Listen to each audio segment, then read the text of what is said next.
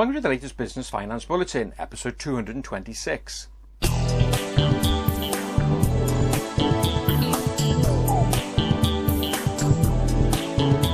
Welcome again to the latest Business Finance Bulletin. With me, Rob Warlow from Business Loan Services, the commercial finance experts. In this bulletin, Barclays tie-up with online invoice discounter Marketinvoice, company insolvency figures reveal year-on-year rise, and small businesses' reluctance to borrow continues. In previous bulletins, I've been giving you examples of collaboration between businesses operating in the finance space, particularly collaboration amongst old world and new world providers. The old world providers, of course, being the traditional high street banks, and the new world providers being the challengers who have arisen since the credit crunch started in about 2010. Well, the latest example of this collaboration between old world and new world is Barclays Bank's announcement of a tie-up with Marketinvoice. In fact, it's more than a tie-up. Barclays have announced that they've taken a significant minority stake in Marketinvoice. Now, who are Marketinvoice? Well, Marketinvoice are an online invoice discounter. They started in 2011, and since then they've discounted about £2.7 billion worth of invoices. What do they do exactly? Well, if you've got invoices out with payment due in 60, 90, 120 days, you can't afford to wait for payment, well, you go along to someone like Marketinvoice and they will give you a certain percentage of that invoice on day one. It really helps cash flow.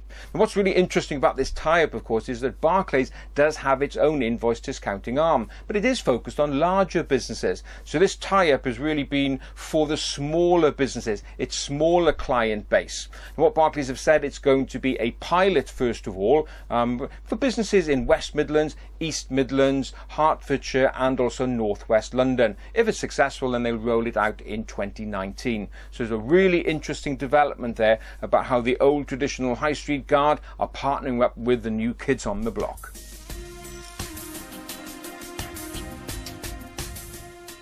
Let's move on to a review of the latest company insolvency figures as released by the Insolvency Service. Now, these quarterly figures cover that second quarter in 2018 from April to June.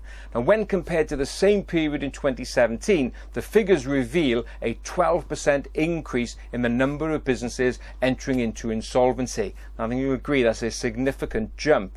Now, however, if you compare to the first quarter of 2018, there's actually been a fall of 12.4%, which on the face of it you think, well, that's good news, less companies entering into insolvency. However, that first quarter did include a number of high profile insolvencies and also a large number of bulk insolvencies. So we're not really comparing like with like. So comparing that quarter 2 18 to quarter 2 2017 is much more robust, and that's where we see that 12% jump. Now, obviously, as I record this, we just had the news about an increase in interest rates, that 0.25% jump up to 0.75%.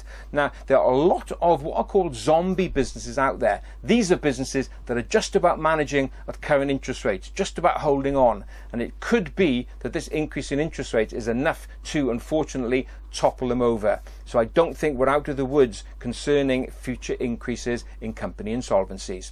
So what can you do? Well, if you are in that position, don't forget to seek out professional advice. Look out for your local insolvency practitioner. If you don't know where to look, just go along to the Insolvency Service website and there's a directory there, and that will be able to help point you in the right direction.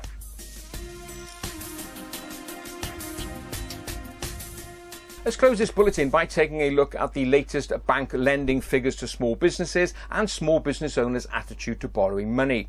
The latest figures to the end of June 2018 have been released by UK Finance, which is the umbrella organisation for all the main high street banks in the UK. At the end of June 2018, they've said that the total amount of money currently outstanding in terms of lending to small businesses compared to June 2017 has fallen by 1.8%. So you can see businesses are reluctant to borrow.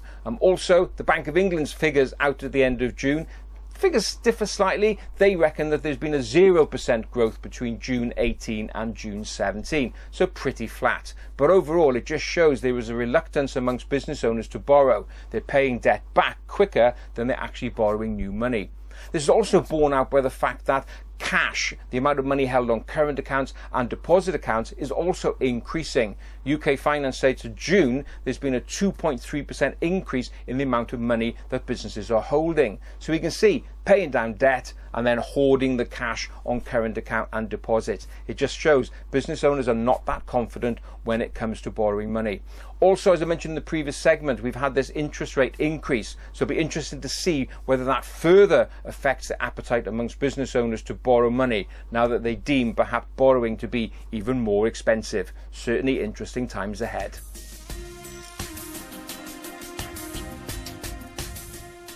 Well, that's it for another bulletin. As ever, I hope you enjoyed it. And if you did, please don't forget to give it a like and a share. It all helps. So thanks very much. Look forward to being with you next time. And in the meantime, have a great, successful and profitable week.